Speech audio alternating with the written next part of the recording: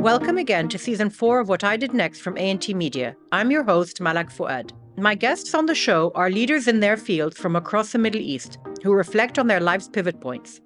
There's something for everyone here. This season we have entrepreneurs, doctors, designers, journalists, innovators, and much more. Today my guest is someone I've admired for a long time.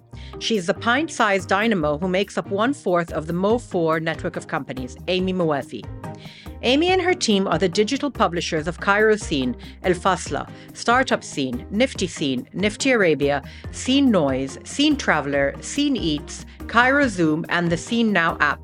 The Mo4 Group also houses a digital creative agency representing the region's leading brands, and they are now looking to lead the way into the Web3 universe as well. Amy and I talk about all this and much more during our conversation today. Amy brings passion, authenticity, and a sense that anything is possible to everything she does. She is a fierce proponent of what our generation used to call girl power and is awed by how Gen Z women have given that voice full throttle. Amy is too modest to say it, but she's a role model for the young generation of empowered Egyptian and Arab women. We begin our episode as always with one of our icebreakers. When was the last time you did something for the first time? The pandemic, ended up being very pivotal for me in that respect. So a very good friend of mine, Amr Samra, who I know you've also had on the show. We know very well on the show. Absolutely. Amr gave me a call quite early on in the pandemic, and he had this idea that we would go and basically just hang out on the beach in Marsa Alam for no explicit purpose or with no objective. We're just going to go to Marsa Alam. And I don't know, and it seems like such an innocuous thing, but the amount of anxiety that this idea caused in my mind. But why was that? Was it because you would be missing work? This was the crazy thing, right? Because everyone is working from home, which is what Amr said to me. Amr is like, you're sat in your living room on your laptop. You could do this anywhere. And I don't, and he obviously thought, someone like Amr Samra who will climb Everest and cross the Atlantic and he makes drop everything, of a hat. He makes everything sound like so much fun. And so easy, right? He couldn't obviously understand why I was being so dramatic about this. But I kind of, I relented and we went and we ended up spending a good couple of months just living this entirely different way of life on the beach with the kids running around in and out of the sea all day, working quite literally in this very kind of idyllic setup out of time. And that, just saying yes to that, and the results on my peace of mind and my sense of self and being present. I know generationally it sounds weird to a younger generation to hear this, but for me, I felt like, yeah, you know what? I have earned the right to say yes to things that have no other objective but to give me joy and to create opportunities for adventure and to create opportunities for new experiences. Also, I think if you're such a structured person, I'm like that too. You end up thinking in the future a lot, not in the present. And that kind of experience is all about the present. That's such a good point. My entire outlook in life had always been about what's next. You're stuck, you're on the beach in the middle of nowhere with someone like Amr Samra. And so you end up kind of, having these very idealistic conversations at 3:00 in the morning, under the stars, thinking you're going to live this incredible utopian life for the rest of your life. And obviously that's not the case. And obviously, yes, I have gone back professionally to a very frenetic way of life because that is the demands of the work. And that is, I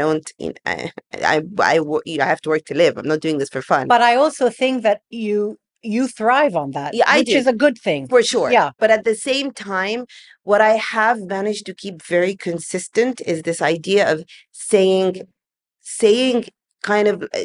yes. Does that feel like it's something going against your character? Is that like against your instinct? Are you pushing yourself into that, or are you just letting it happen? So my instinct is still to go, oh no, I don't have time.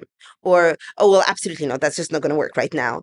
That's always my instinct. But now that I'm aware of it, I'm much more cognizant of going, okay, so that's how I feel. But I never once regretted it. Yeah.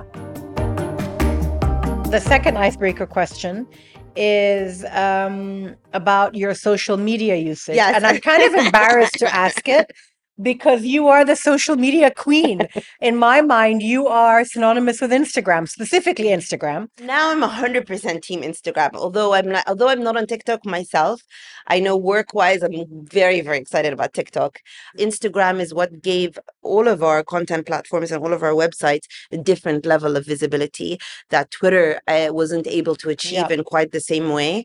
And now TikTok is actually doing the same for us. The numbers on TikTok are just incredible. Tell me about your fascination with the Gen Z girls and specifically the accounts you follow of these girls. I grew up pre-internet as an Egyptian, as a Muslim, who in the English countryside, without any kind of access to an Egyptian or an Arab community, and outside of the incredible pride that my family would invest in us being Egyptian, no sense of identity. So for me, it is fascinating to see Arab women and Egyptian women, third culture Arab women, even those who are part of the diaspora, use this platform in a way that is really dismantling what it means, traditionally, what it means to be an Arab woman, what it means to be a Muslim woman. It's incredible for me because there is a bravery and a fearlessness in embracing their identities in ways that we would never have dreamt of even doing. They are fearless when it comes to talking about sex.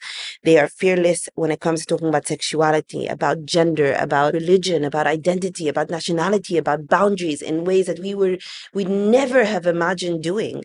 And so you have, if you talk about specific accounts, you have someone like Salma El-Wardani, who is an incredible writer and broadcaster, just, released her debut novel. She is half British, And half Egyptian, born and bred in the UK. Do you think that's part of the ability, that the fact that they are not based here or that they are half something else? Yes, but there's a plenty of them who are based Who in are the Middle local. East, who are just as fearless. Yeah. And so there's someone like her who sees no dichotomy in talking about sex freely and also talking about her identity,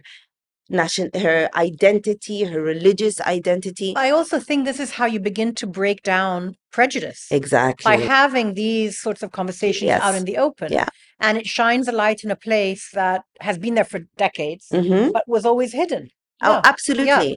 And it makes, the reality is for such a long time, Arab women and Muslim women were not represented in any sort of media in a way that was real, in a way that was accessible. Or just very simply nuanced. It's not black and white. Exactly. You were either the good girl virgin or you were the whore. Exactly. What these women are doing is showcasing the nuances. And then, on the younger end of the spectrum, there's an entire generation of Gen Z girls.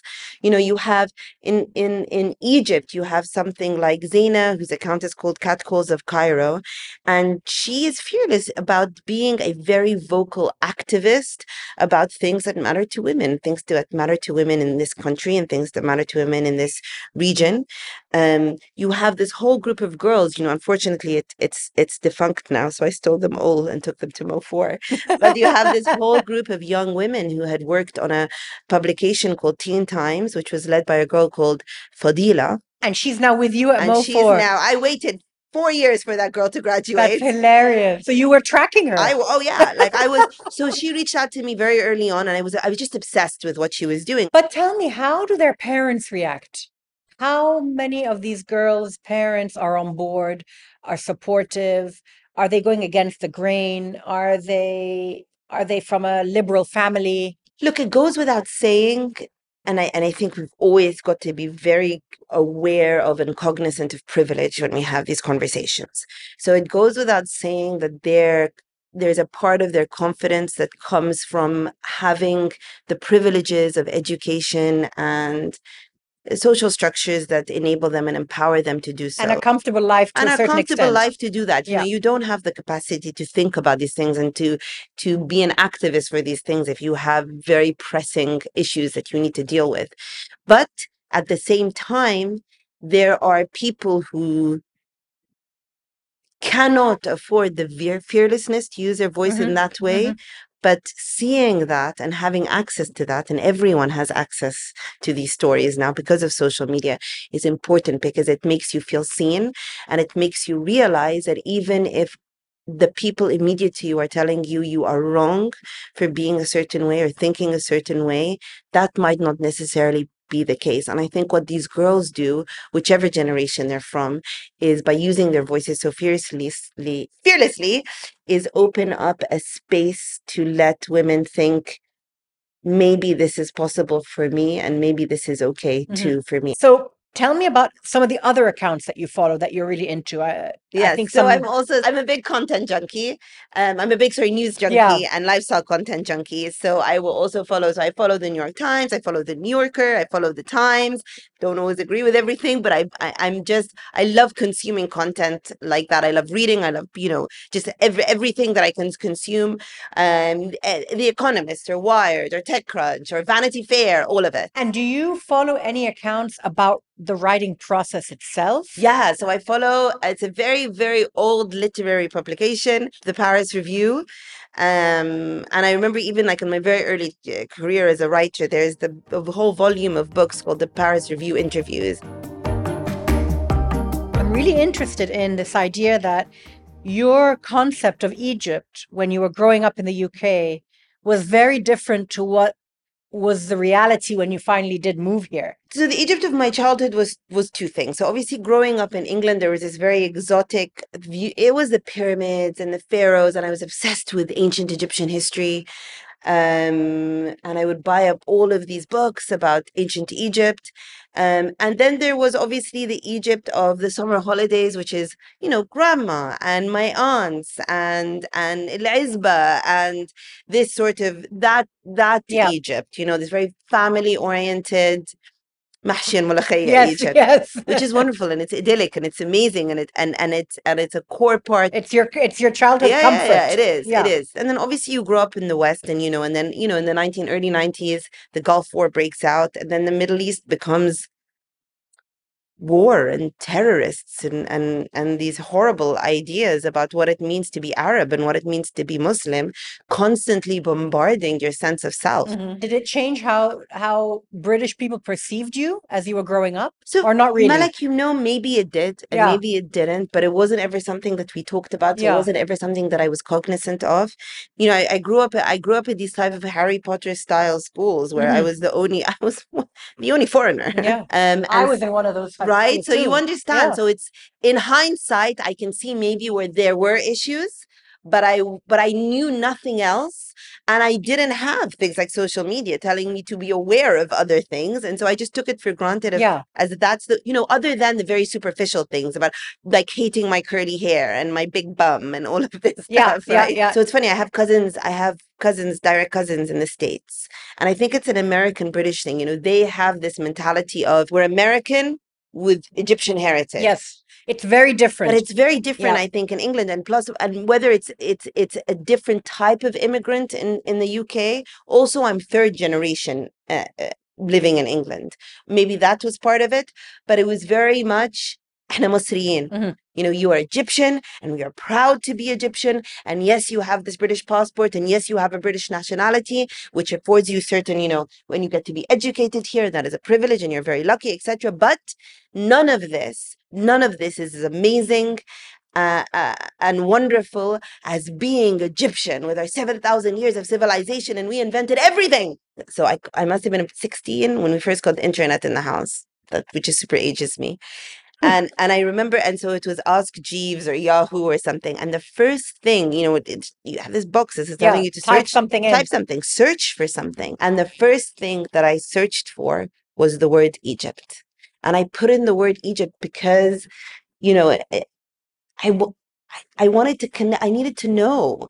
I needed to connect to something or someone that would make me understand my identity more. I was desperate to have a connection to this thing called Egypt that had been made so big in my mind. But I find that really interesting because I wonder whether that's connected to your imagination and your desire to write. Were you, when you were in your teens, were you writing just for the fun of it? Nope. You weren't. And I wasn't one of these kids who kept a diary. or Okay. anything. But what and this is, I only realized this many, many years later, anything that I succeeded at, whether it was exams or essay writings or getting my first jobs when I was younger, like at university, I did so because of my writing, because I would have to write an essay, or I would have to write a مش عارفة إيه expressing something or other, or I would have to write a personal statement. And I found those things, they came to me very, very naturally. Like there's a constant voice in my head that I didn't realize was a writing voice. And did you derive satisfaction from that, or did you just think it's a means to an end? At first, I thought it was a means to an end. And then what happened is, so I studied business at the University of Bath. And it was a 4-year sandwich course, meaning you did 2 kind of internships or work experiences. And I ended up for 8 months at the University of Texas in Austin. And I would email my experiences. So I would just start emailing my friends list, a mass email going, oh, and this happened today, this happened. I would write these like long emails. And then the strangest thing started to happen is I would get replies from people who weren't on my email list. They would forward them on. So these emails were being forwarded on, going, oh my God, this is so funny. Or what she says about, this experience, I totally relate to that. I had the same experience. And that's when I sort of pegged that there was something going on here that I wasn't so cognizant of before. And what did you feel about that? Were you excited about that? Yeah, and I got really into it. Yeah. And then my mom was like, you're Amy, you're a writer. I'm like, that's such a big word. I want to stop you there. Did you find yourself changing how you wrote, knowing that other people were reading it? Not back then. Not back then. And I'm sure you've experienced this as a journalist or writer. That is the most amazing space to be in. Yeah. Before you become wary, the worst thing that happens to you is when you become aware of your reader. Absolutely. It kills the soul. You're perceiving how they're perceiving you. It's very difficult. It's very different than not at that stage at all. It would be years before I began to be much more cognizant of that. And mom would say, Amy, you're a writer. Amy, you're a writer. Amy, you're a writer. I'm like, that's such a big word, mom. It's just because you're my mom. You have to do that. And then I started getting jobs. Like I started getting really cool opportunities because of my writing. And so I started to see the pattern. I'm like, okay, maybe this is a thing. Maybe this is what I know how to do. And so that was what put it in my head. So despite a degree in business, Amy embarked on a career in writing, and coupled with her intense desire to explore her Egyptian roots, she began working at Enigma magazine in Cairo. We'll get into that right after this short break. I wanted to take a minute to tell you about our bonus episodes, available exclusively for subscribers. On each bonus episode, I take a deeper dive into my guests' industries, and I share some extra parts from our conversation. For example, you can find out more about the screenwriting process with acclaimed filmmaker Mowafi, or about the luxury design industry with Monez and Aya Abdelraouf, the sisters behind Ukhtain. All of these great stories are only available on our bonus episodes, so subscribe now to unlock this amazing extra content.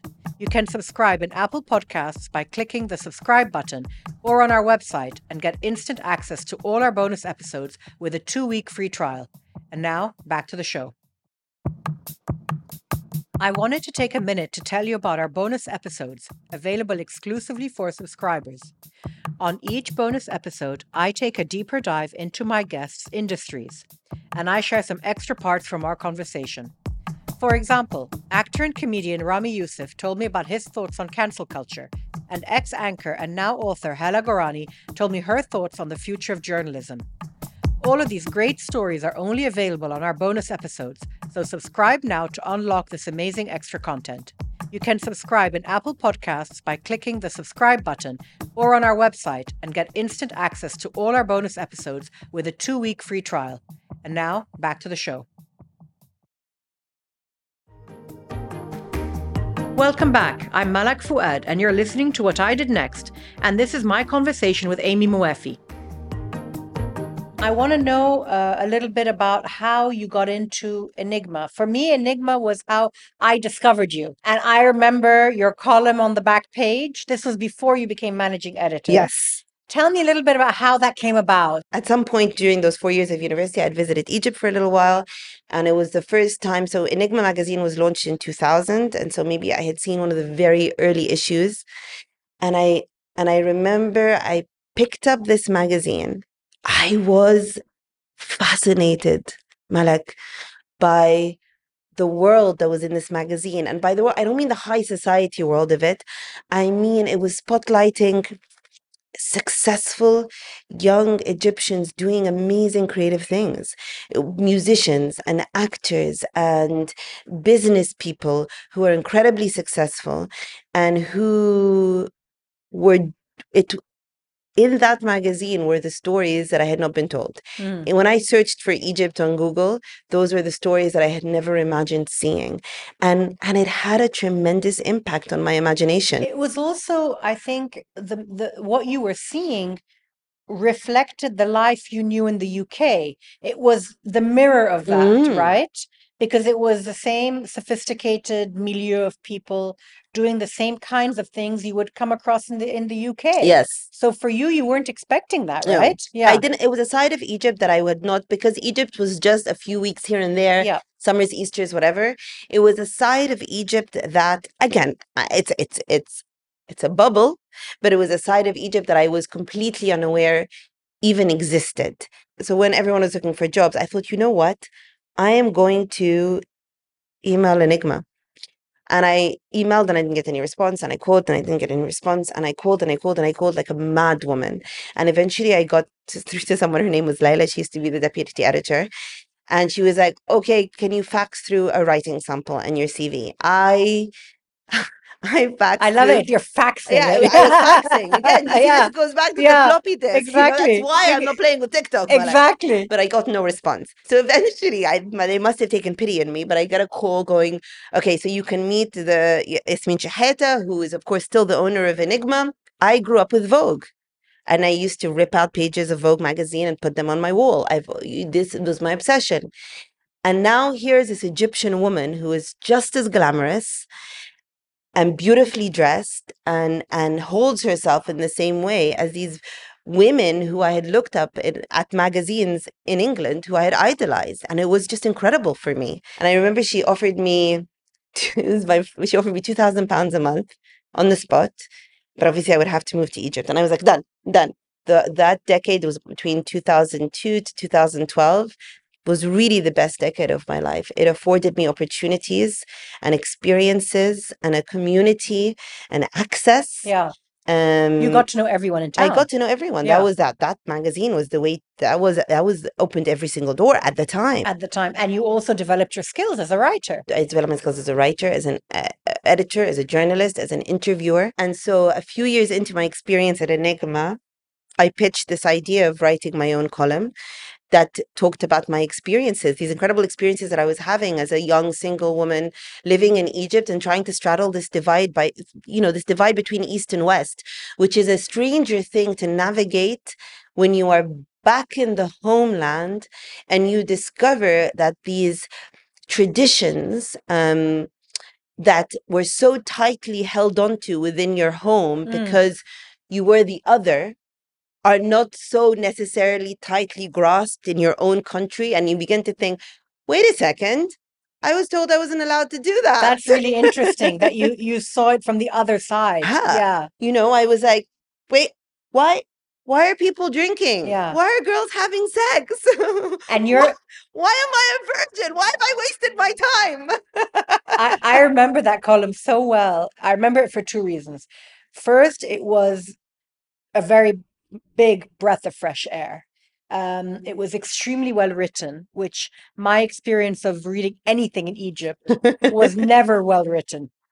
I go into a restaurant and I read a menu and I want to take out my red pen. It just drives me insane. I know. So it was extremely well written, including the whole magazine, actually, I have to say.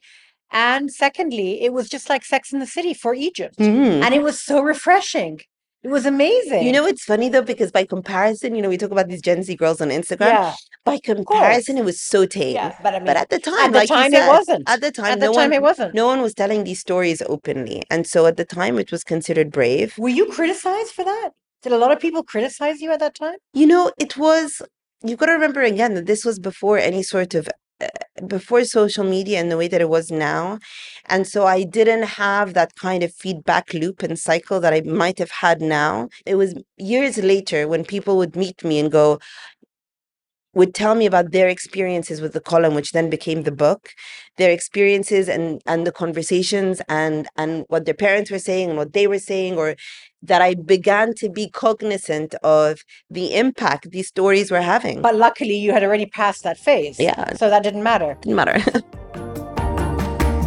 Let's take a break and talk about your brothers. Yes. Because this is a natural, Yes. progression into the next phase of your life. So you have 3 younger brothers. Yes. You have Adam, Walid, and Timmy. and Timmy. And Timmy's real name is Tamim. what? So tell me about your brothers and how you interact with them. So there's actually a big age gap. So between me and Adam, there's 6 years. I'm the oldest, and then there is a 7-year gap, or an 8-year gap, and then a 10-year gap. So growing up, it was a bit of a weird dynamic because it wasn't growing up in the sense of احنا متربيين مع بعض, because obviously there was that big age difference. I think it is one of the greatest privileges of my life, having my 3 brothers, because it gives you a tremendous sense of security. You have your own little army. With you at the head. As long You're as the general. As long as I'm the head, Malak, then we're all good. The world is right. Then the world is right. The reality of it is that it's because we run a business together, it is incredibly messy, and it is incredible. People always ask, well, how is it running a business together? And it's always such a difficult thing to answer because of the nuances of it. And there are vicious fights because we're siblings. So there are no boundaries, right? You don't have any of those professional boundaries. We're so much better now. We've been working together for a decade now. So we're so much better now than when we started. But there are no boundaries to stop you from saying anything. But then the benefit of that is that the next morning it's water under the bridge. And I'm not worried that anyone is going to actually screw me over. I mean, who knows? Do you watch Succession? Yes, I do. Okay, so I'm obsessed with it. Yeah, I love that show. But it's the Murdochs, isn't it? I know. Yeah. I know, but I'm obsessed with it. And I always say, when we have these horrible fights, my brother said, just, it'd be so great if we were just having this fight on a yacht instead of Tahrir. You're Shiv. Yes.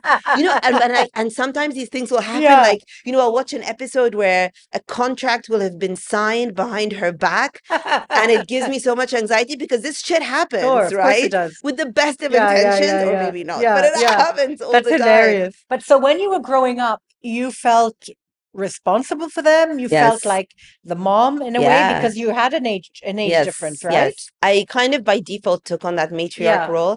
And also my teenage years, I wasn't very rebellious. Right. I really towed the line, and I was a geek, and I took all of these lessons that all parents teach to their kids, but then also, complicated by heritage and religion and culture, very much to heart. Plus you were the eldest. Plus I was the eldest, and I took them to heart in a way that they never did. Although my parents never differentiated in our upbringing between girls and boys, I just took it to heart more. And so I, by default, kind of took on a very maternal role of dal sah, dal sah, dal ghalat, dal sah. Yeah. So I want to know, obviously, I know that Adam was the one who pulled you away from Enigma. Yes. So tell me how that happened. So Adam has always been an entrepreneur. By nature, since he was 16, he's been starting such a hustler, starting a variety of businesses. And so he came to visit me in Egypt. So it was long before the revolution, and there was the Shakira concert happening at the pyramids. And the process of us getting the tickets was such a mess that Adam had the idea of setting up an online ticketing platform. And so it was the very first digital ticketing platform in Egypt. Once he had founded Tazkarti, he then realized, he's ticketing the events. The next stage is to cover these events. So he founded Cairo Zoom, which was revolutionary. It's funny because Enigma, one of the most successful things in Enigma was the back pages, where you would have society pictures, right? But they were very posed, and they were very curated, and obviously they would come out a month later because it's a monthly publication. And so Adam did this very disruptive thing, where he hired a bunch of very young university kids to go into these parties and take candid photos. Parties in Egypt had never been showcased publicly in that way, ever, in the media. The 2011 revolution was a turning point, not just in Egypt, but in the region as well. From Amy's perspective, it changed the way publications like Enigma approached stories. What am I supposed to talk about? Because Enigma it's not a news publication, and it's not our place or position to tell these very important stories. obviously, Yasmin as a businesswoman understood that she had advertisers and contracts, and a publication had to come out. I didn't understand those responsibilities at the time. All I understood was, how am I supposed to do a public? How? I don't know. Yeah. I am not trained for this. Yeah. I'm not a news journalist. I'm programmed to cover celebrities. Yes, I know how to interview celebrities and artists and business people doing really nice things and pretty places. Pretty things. Pretty things and pretty places. And so I got stuck. So what I did is I took one of the Enigma photographers and I went into Tahrir celebrity spotting. And I would look for celebrities to take photos of, and then I did a whole feature. And there were a lot. And there was a lot. Yeah. And I did a whole feature where all of these celebrities, we did a beautiful picture of them, and they would, and then a picture of them in Tahrir and quotes about how they felt about the revolution. That was my solution. And then and for the cover feature, I did an article called The Twitterati, where I was very involved with Twitter, and I could see that there was a few young people who, because of their voice and the power of their voice, were able to get attention. I put them together and I did a photo shoot with them, which was, in hindsight, a ridiculous thing to do because... You want to remain anonymous? No, they were happy to do it. Okay. It just didn't go very well because I don't know how to do anything. I mean, I'm trained to do fashion editorial shoots, right? Did you dress them up? No, I didn't. I didn't dress them up. I knew enough not to dress them up. Hilarious. But I did take them to the studio of this very famous fashion photographer at the time. Didn't go very well at all. At all. But these are the Twitterati, the young faces, the young people changing Egypt. Yeah. And then we did a fashion shoot called I'm Egyptian, What's Your Superpower? Yeah, I love that. But it's amazing because with that one cover, you announced the death of one world and the beginning of another. And it was serendipitous because it also catapulted you into your next phase. But tell me, Amy, when you did go and join Adam, did you realize that you were leaving the writing world behind? I don't want to talk, I'm not thinking so much about the structure of Enigma, of a company, an established company, but the writing, because you were clearly enjoying that. And it was where you were. That was my passion. It was your passion and it was your foundation. Did you feel that were you consciously leaving that away? I wasn't. I really thought, essentially, it was Cairo Zoom was media, and part of what I was, and we knew we would launch, and we were in the middle of launching Cairo Scene, which was more of a blog format suitable to the time. And so in my mind, I was doing magazines, but digitally. I had no idea what the implications of that would be. I had no idea how innovative we were being. I had no idea how quickly the company would grow. I had no idea that off the back of that, we would become a social media agency. And it was at the time just you and Adam? No, it was me and Adam and Walid and Timmy. So Walid and Timmy joined Adam before I did. Oh, yeah, they so did. Not a lot of people know that. So actually, it was the three of them, and I was the latecomer. But it wasn't called Mo4. It was Taskarti and Cairo Zoom as businesses that they were working on. And then I joined latest, and I was like, no, let's make it a proper company. It properly. I wanted to call it Mofo, and then I was vetoed, and I was like, well, I'm glad they vetoed you. I had no long-term vision apparently, but and then I called it Mo4. Yeah, which is I was like, it's very cute. It also still works. It's very cute. So when I started, and we were self-funded, we had no outside investors. The office was my apartment. It was just ludicrous what we were doing, and we had two developers. That's it, two techies, and just the four of us. And the first day I went in, I'm like, what yeah. What have I done? Yeah. And I started working my contacts in order to sell banner ads. And did you feel even then responsible for your brothers, and that it was on you to make this work? Yes. I felt a lot at the time. It's very different now, but at the time I felt it was a lot on me and Adam to make it work. And we were coming at it from very different. Adam's an entrepreneur, and I was a creative, I was a storyteller. And because we had no outside investment, in order to push these websites, we were using Facebook profiles at the time and Twitter. And we were being very creative and very cheeky and very cool. So when I started to go to sell banner ads, the clients I was meeting would say, yeah, whatever, but this thing that you're doing on social media, we don't really understand social media, and we're getting pressure from abroad that we need to have our own social media accounts. Can you do this? I was like, what, you want to pay me to post on Facebook? They were like, yes. I'm like, okay, all right. We had to say yes. And did you find that, let's say, a company like, just as an example, McDonald's would hire you, but they would also keep alongside their traditional Yes. advertising Yeah. company? And so that happened for years. That was the Yeah. case. So for years, whether it was, Coca-Cola was one of our first big FMCG clients. And for years, it would be the case that we would walk into the boardroom and, the creative agencies would be the people with muscle in the room. وإحنا العيال اللي هو at the very end Yeah. of the talk, they were like, okay, cool. So now we're knowing what you're doing. Yeah. Facebook, what are you going to do with Implement Facebook? it. And it would drive me crazy. Yeah. And I remember very early on getting so frustrated by this, and there were some of the big shots and sitting in this room and saying to them, if you don't understand that you have to put your digital strategies first, you're going to be dead in the water because you will not be advertising on TV very soon. Yeah. And I was laughed at. Now look at us, Yeah. right? Yeah. Now look at us. I say the same thing now when people are, think we're being crazy talking about Web3 and crypto and NFTs and metaverse. People are going, what are you doing? I'm like, it's the same thing. You guys laughed us out of the room when we said television advertising would be dead. And the tables, it was incredible how quickly the tables shifted, that everything became digital first. But my God, Malak, we worked harder than anyone can. It was 24/7. We sacrificed everything. And Amy, how do you and your brothers divide it up? Who's responsible for So what? now, before it was very messy, but now we're very clear. So Yeah. Adam is business development. But what I mean is he's responsible across all. Across. So it's a lateral Yeah, position. across Okay. all of, for Yeah. now, Yeah. across all of those sectors. For a long while, I was mainly focused on the agency, which I had to be because I was the revenue driver, but it killed my soul. I can imagine. It was Because there's horrible. I mean, you're just a manager at that point. There's no creativity in it. Yeah, and I'm not built for. You're an I'm administrator. too. Yeah. And I can't. I'm not built for Yeah. client work. I can't see you doing that full time. I was. How long did you do that for? Until recently, until after the pandemic. Oh, really? So, and the entire time, I was like, I can't believe I have these magazines, and that's not my main focus every day because this is my passion and it's my skill set. Exactly. And I kept saying, if I could take the media, I can flip that.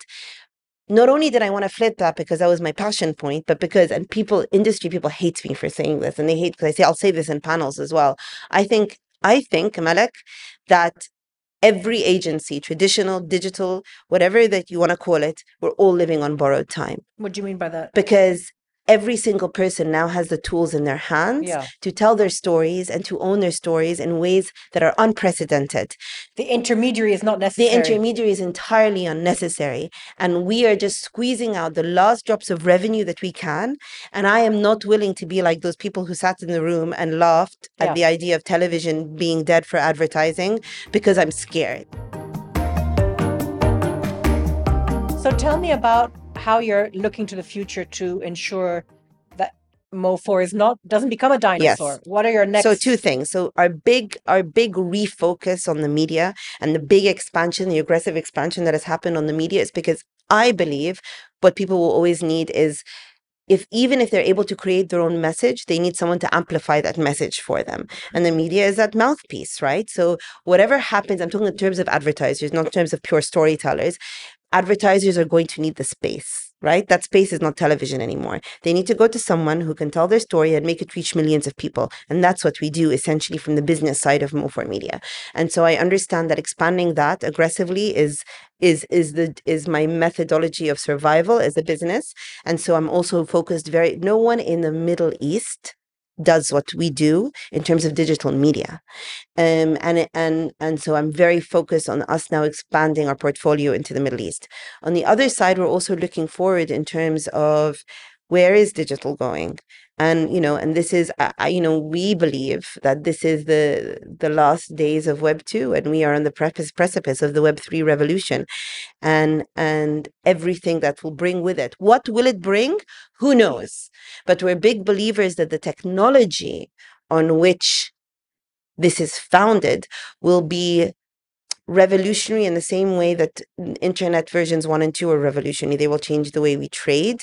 They will change the way we create communities. They will change the way that we own our content and own our identities. And that's very important. Tell me as well about the e-commerce. Yes. It's called Botit, which It I is. love the It's name. called Botit. Tell me about that. Botit. Yeah. We just finished the tagline on it. It's everything now is the tagline. Or Bought It, Got It, one of them. Anyway, so the idea is, so it's purely AI driven. It's a purely AI driven e-commerce app. It's very important to realize that a lot of previous apps would say that they were AI driven, but essentially it's just a pumped up call center. Mhm. This is truly AI driven. And we have been very fortunate because of this network that we have built, that we have quite literally thousands of vendors on this app of the biggest international and local brands. So presumably they are from the Mo4 way client beyond the database, Mo4, but obviously we have the obviously that's access as of well. Mo4. Yeah. So it's quite literally thousands of vendors. So you can go on there and you can go, I want, eggs and a loaf of bread for my grocery shopping. I want a new pair of jeans, packet of cigarettes, and a canoe and Yeah. whatever. So it's like being in a mall and getting everything in one shot. And then the way that the UI is done, it's single screen. So you're not toggling between different brands and then going into different vortexes. So you can literally go, yeah, that's the packet of crisps that I want. That's a top that I want. And those are the jeans that I want. No one does that. One of the funnest things that I find is that I can order a top from a high street brand and at the same time something from one of these cool Egyptian independent labels who don't have any logistical facilities. And it comes to me at the same time. And so you're giving them a shop window that they wouldn't have, which is great. Exactly. We've self-funded this, right? So we, until we're taking it to market, it's completely self-funded. And everyone who has heard us trying to do this, the first thing that they go is, yeah, but you won't be able to afford the marketing spend and burn that these other apps have. Most of these other apps use that marketing burn and spend with me. When they came to So Egypt. you know what they're spending. We launched Uber in Egypt. We launched Glovo in Egypt.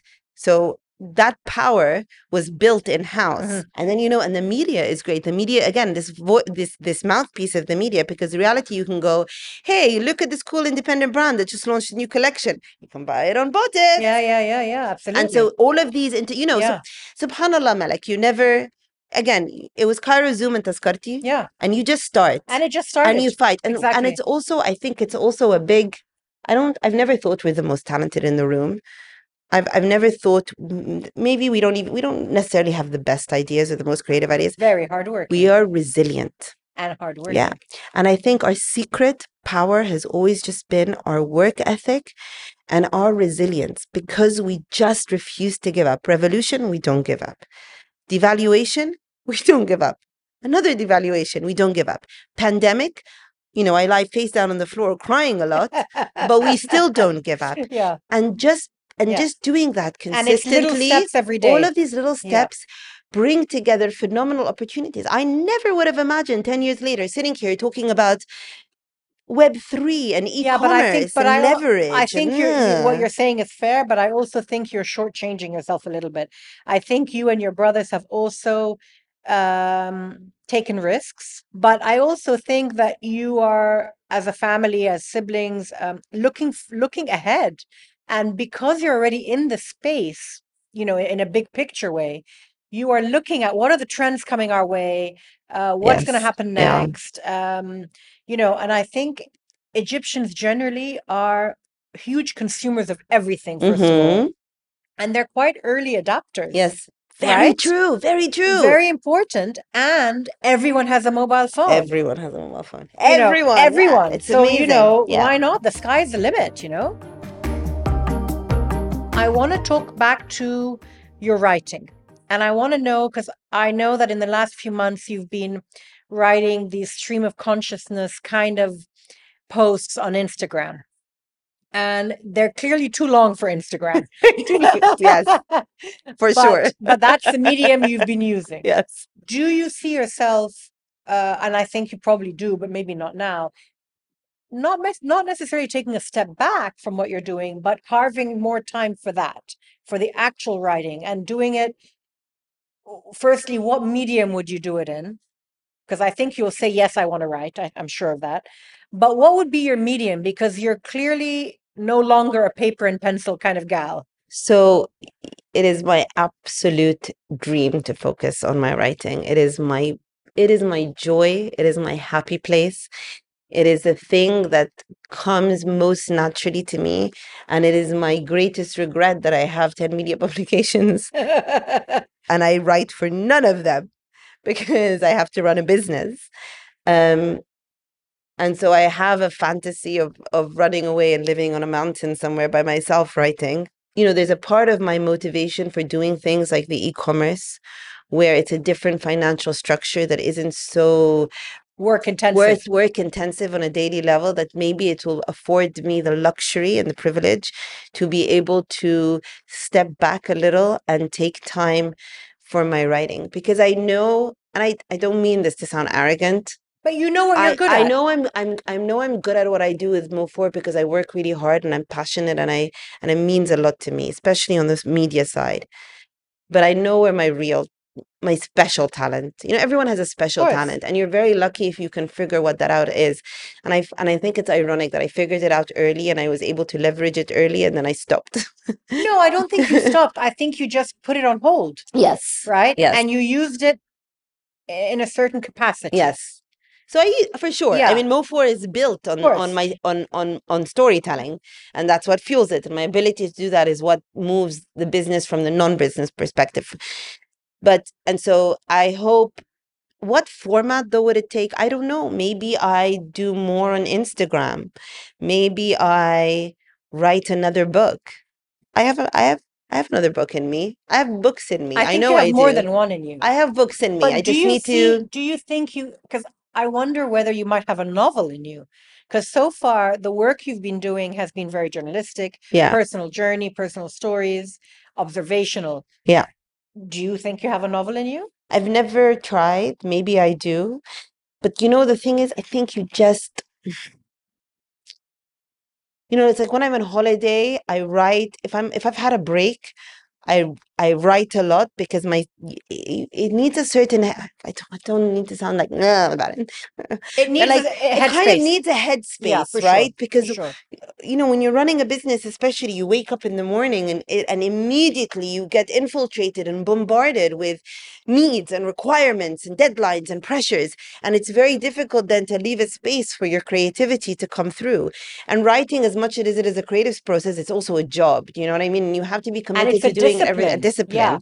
And you have to be able to make time for that discipline day in and day out, which unfortunately I'm not afforded that time right now. And it is my dream to create it. And it is especially recently, I turned 42 last July, and it is one of the things that plays on my mind more than ever right now, because I'm much more cognizant of my age and of time running out. And, alhamdulillah, I still wake up with my health and my abilities, of not letting too much more time get wasted before I explore this thing that I truly love. But Amy, I don't think you're wasting time. I think you're just adding layers of experience to what will eventually be material for your writing, and there's no such thing as wasted time.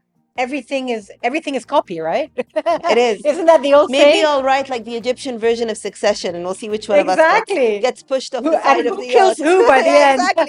Because one of the siblings always gets Has killed, to die. right? Yeah. One goes overboard. One always goes overboard. Thank you for joining me today. If you've enjoyed the episode, we've got more from Amy, including more thoughts about social media and the upcoming Web3 world. You can subscribe in Apple Podcasts to get this bonus episode exclusively for our members. This episode of What I Did Next was brought to you by ANT Media with me, Malak Fuad, and is co-produced by Chirag Desai. You can follow us on social media for video snippets from our interviews and other updates. Just search for What I Did Next on Instagram, Twitter, and on LinkedIn as well. We'd be grateful if you could take the time to leave a review of the episode in your favorite podcast player. See you soon.